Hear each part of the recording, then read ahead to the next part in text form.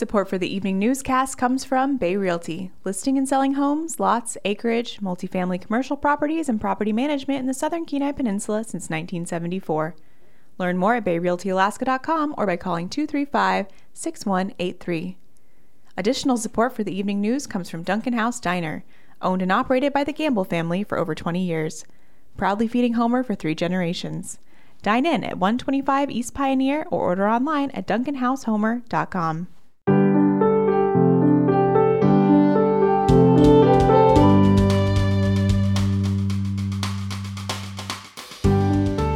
Good afternoon. You're listening to KBBI AM 890 in Homer and K201AO on 88.1 FM in Seward. I'm Hope McKinney with some local news on Wednesday, February 1st, 2023. A cornerstone of the Peninsula arts community has passed.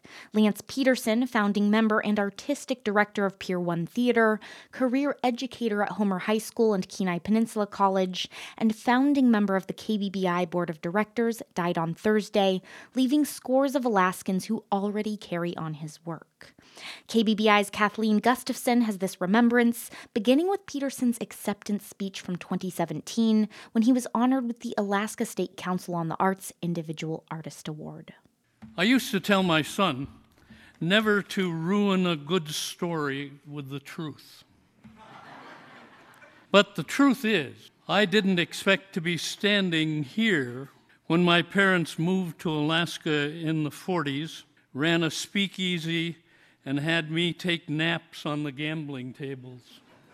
I didn't expect to be standing here when I started directing and performing in Anchorage, when I chipped in $50 one summer to start Pier One Theatre, or even when the Ballad of Kenai was selected to participate in the National One-Act Play competition.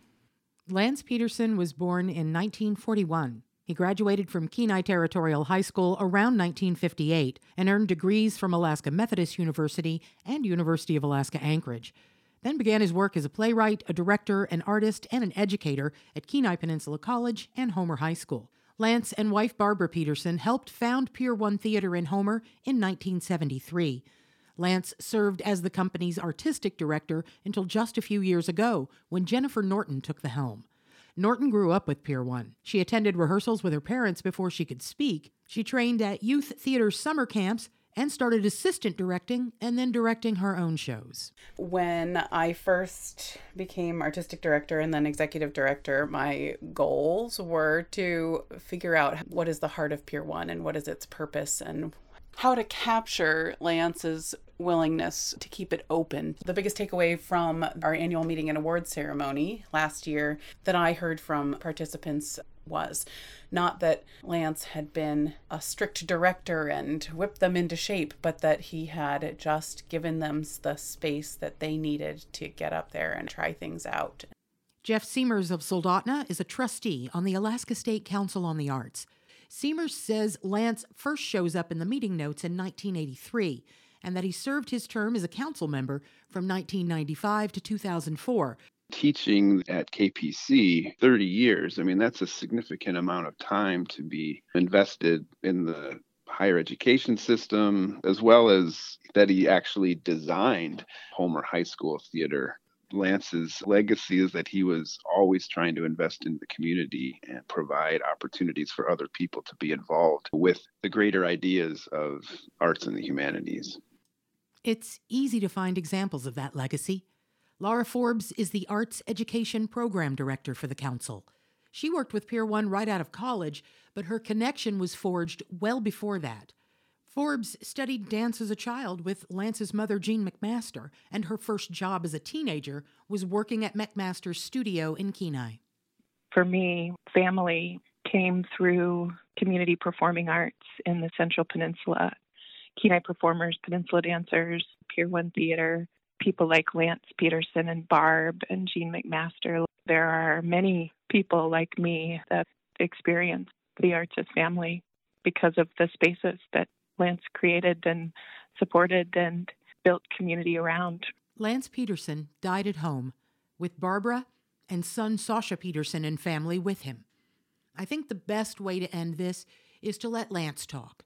Here he is on stage at Homer High School in 2005 when I was seeking a story on a production of The Mikado. I asked him, how many students are in this show? It's a little hard to tell. It's like counting squirrels. They run around a lot. Somewhere around 100 students. Many of them are backstage doing technical things and up in the sound and light booths. And there are students in the orchestra pit playing along with the adult members of the Kenai Peninsula Orchestra. So Gilbert and Sullivan invented the Japan they wrote about. What they were making great serious fun about was the government of Great Britain, and the government of Great Britain at that time bears a surprising resemblance to modern governments. The first thing that the Mikado did is declare that he was going to straighten out young people's morals by making legislation. How many musicals is this for you, Lance? Oh gosh, I don't know. Somewhere around 45 musicals we've done. And this is the final one for you, isn't it? Well, I don't know that I'm going to stop directing. I'll join the ranks of the retired, unemployed people. Remembering Lance Petersen in Homer, I'm Kathleen Gustafson.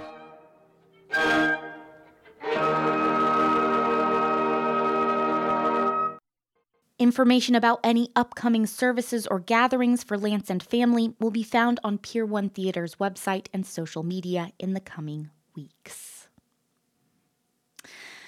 Early voting started Monday for this month's special election for Kenai Peninsula Borough Mayor. Beginning this week at in-person absentee voting sites, voters will choose between 4 candidates for the borough's top seat, left vacant by the resignation of former Borough Mayor Charlie Pierce last summer.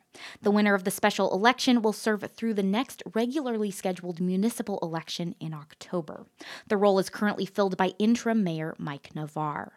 Candidates Dave Carey, Linda Farnsworth-Hutchings, Zach Hamilton, and Peter Machicki are all running for the seat. All 4 are participating in a candidate forum tonight from 5:30 to 7, hosted by the Homer Chamber of Commerce. You can attend the forum in person at the Kachemak Bay campus here in Homer, via Zoom, or tune in here on KBBI and K201AO to listen live at 5:30.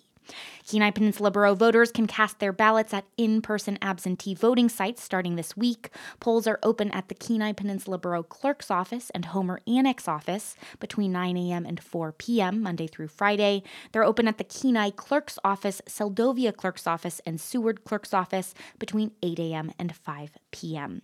And it's not too late to apply for a mail-in ballot. The deadline to do so is next Tuesday.